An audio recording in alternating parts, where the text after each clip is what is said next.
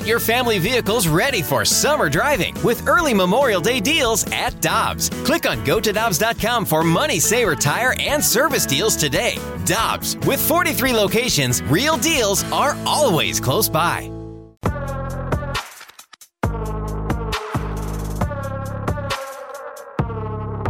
Carricker and Smallman, and we head to the Brown and Crouppen Celebrity Line, and our friend, the voice of the Blues, Chris Kerber, joins us on a Monday morning. Good morning, sir. How are you? Randy, I'm doing great. How are you? Everything's good. I was watching, as I think a lot of people were last night, the Golden Knights against the Avalanche, and the Golden Knights look suspiciously like the 2019 Blues in the way they handled the Colorado Avalanche last night. They did. They handled them pretty well. And what I was thinking is somewhat similar to you is the Golden Knights are trying to figure them out over the series. The first games obviously go to Colorado. The Golden Knights kind of battle back. They get Ryan Reeves back from a suspension. McNabb could be coming off of and be healthy coming off of the COVID list. So put all that in there, and it's going to continue to make this series long. Now the question is can Jared Bednar's group with Colorado adjust to what Vegas has thrown at them now in the last couple of games. And it's a classic great series of adjustments because these two teams are so doggone good. It's going to be the little things that make a difference. Curbs, those two teams right now are the standard in the NHL. How far away do you think the Blues are from Vegas and Colorado? You know what? David Ferran has talked about this. Others have talked about it. Michelle, I don't think they're very far. I just don't think there's that great of a difference between the good teams in this league. And fans are tired of hearing me talk about it. Health was just an issue this year. And could the Blues beat one of these two teams in a 7-game playoff series? I'd like to think they could, but to do that, you'd have to be healthy. And they just weren't. So get a healthy group, fill in some of the holes that we've talked about. And it's a different style of hockey, but I think it's a winnable one. So I like the Blues' chances. I don't look at these two teams and think, oh, my goodness, they're juggernauts, and it's going to take a while to catch them. I think the Blues are poised to be in a really good spot to compete against them. Curbs, it is still my belief that the winner of that series is going to win the Stanley Cup. And by the way, that series even at 2 games apiece now. Do you think there's another team that stands out to you that you say, okay, I would not be surprised if they would beat Colorado or Vegas? You know what? I think Tampa and Boston are the two to me that have a chance to do it. I think Boston has the goaltending. Boston has the grinded-out kind of game to muck it up a little bit. And their style just seems to just continue to give them success, doesn't it? And then to me, Tampa's got the scoring. They've got the speed to match them. They've got some transition game going, and they've also got a little bit of nastiness to them and some grit to them. So I would have to think in agreement with you, Randy, that those two teams would be the favorites going in. But I think you'd get some pretty good value with Tampa or Boston on there. Montreal, it's about Carey Price. And Carey Price is finally performing in the playoffs again the way Montreal has needed him to perform for a long time, and he is carrying them right now. But he's carrying them through a Canadian division that just, we've talked about it. I didn't think that Toronto, I didn't think that Edmonton were very good playoff-built teams, and that's proven to be the case. And it'd be interesting to see how Montreal responds against whatever team they end up playing. Curbs, when you look at your list of questions or concerns for the Blues that you, if you're Doug Armstrong, would want to tackle this offseason, what's at the top of the list for you? Well, obviously the top of the list has got to be a decision on what you're doing with Jaden Schwartz, and can you come to an agreement with him? And that's going to determine whether you have one hole in your top 6 on the left wing, or do you have 2? And even then, do you consider Jaden Schwartz top 6 at this point, or on a really good team, does he really round out maybe that second line to edging into your third line role on the left wing? You've got restricted free agents you've got to get figured out in Robert Thomas, Jordan Kyrou, and Vince Dunn, and Zach Sanford.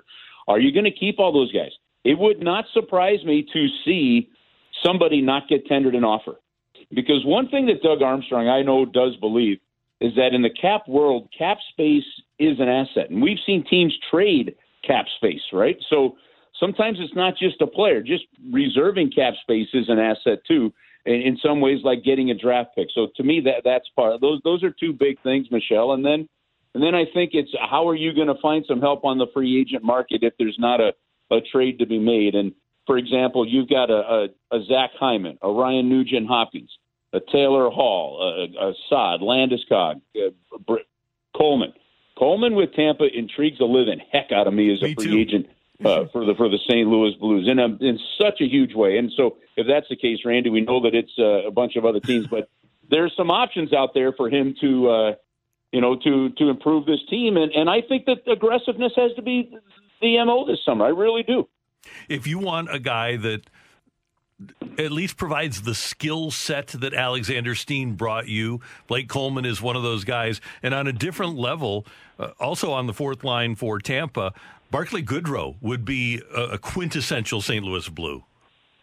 Well, the thing about Blake Coleman, first off, it'd be great to get another Miami of Ohio guy in here because Joe would have to be reminded of that every single broadcast. So I think that would be and I suggest you ask him about that. Like, if they were to get Blake Coleman, how many times would he let me tell him that he played at Miami of Ohio? I think Joe's response would be fun. It would have to be 82 or less. So there's that. But listen, you look at this guy, and he's only making $1.8 million this year, right? Now, and I haven't studied Tampa's cap situation, right? So I don't know, how easy it would be for it to keep him. But look at the way he's hit 20 goals. Look at what he could bring. He's one of those players that kind of like an Alexander Steen in this way, to me, Randy. He was kind of held down in Toronto as a third, fourth line guy the whole time he was there. The Blues bring him in and start to elevate him. And for a while there, Alexander Steen was part of your top line, right? Mm-hmm. I think in this lineup, a guy like Blake Coleman could be one heck of a complimentary player to an O'Reilly and a David Perron and find a role. I mean, I'll go back to Craig Conroy, for example, right? Remember, he was he couldn't get beyond the third line with Joe Quenneville here in St. Louis. They move him to Calgary, and he ends up centering Jerome McGinley, picking up 77 points for 3 or 4 straight years. So I'm curious to see if a guy like Blake Coleman could be that type of guy. Curbs, what do you think the Blues should do with Vladimir Tarasenko? Would you put him on the protected list for the expansion draft? Man, this is when your gut and your hockey sense really has to play a role here. The answer, Michelle, is I don't know. You've got a guy that if he's healthy and if he's able to come back after a healthy off season, you've got somebody that could pick you up 35 to 40 goals. At the same time, he's only scored 8 goals since the Stanley Cup final in 2019. If your intel makes you think that, and this is, by the way, this isn't about ego. If we're worried about his feelings or something like that, in this case, we're worried about the wrong thing. All right. If you're worried about his feelings or players' feelings when it comes to whether or not somebody was named captain or not, then we're worried about the wrong thing. This one comes down to the depth of your team. If you don't think, and your intel tells you that you don't think he's going to get picked, then I think it's more important that you turn around and protect a guy like a Barbashev or somebody like that protects your depth. If you really think you could lose him, now you've got a decision to make. And I'm not knowing the medical side of things and what it's been around him every day for the last year in terms of what they really think of where his game is. I don't know the answer to that. But that is a huge question right now, because if there's a chance you could leave him unprotected and still keep him, I like your ability to protect a guy like a Barbashev and keep some depth there. Yeah, I feel the same way, Curbs. Here's a guy that's played 24 games in 2 calendar seasons now and has had 3 shoulder surgeries. And it's not about him, it's about your team. And I would dare Seattle to take him. If they want to gamble on a guy that's played 24 games in a couple of years, he's going to be 30, and he's had the 3 surgeries, I'm willing to roll the dice. And if they take him, it gives you $7.5 million in cap room.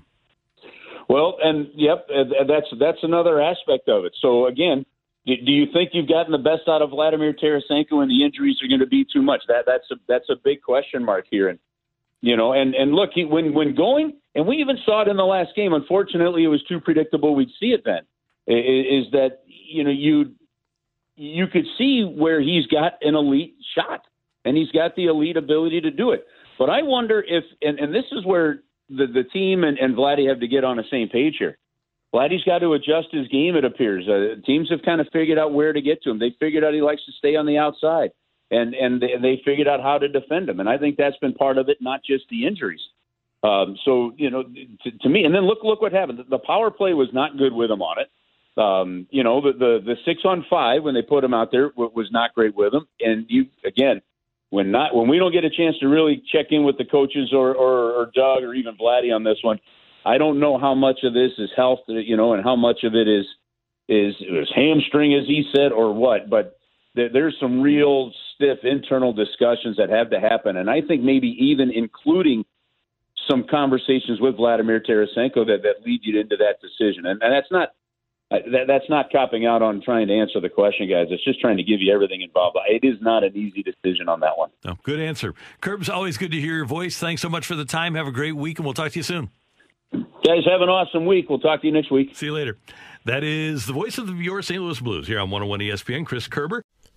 Hi, this is Chris Howard, host of Plugged In with Chris Howard.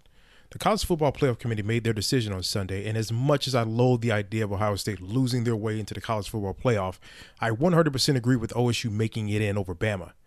Nick Saban citing some hypothetical point spreads to prove his point that the Tide deserve a spot in the College Football Playoffs holds little substance when you consider Bama's best win is over Texas.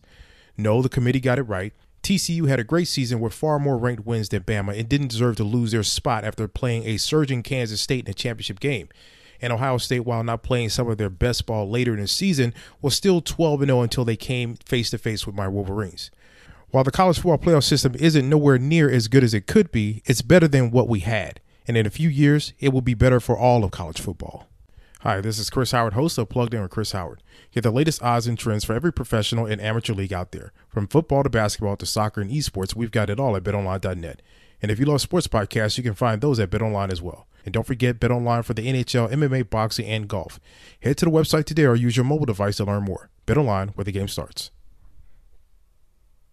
Want more ways to show your good side to the world? Donate plasma at a Grifols Center and join thousands of donors who are helping to save lives. Receive up to $1,000 your first month.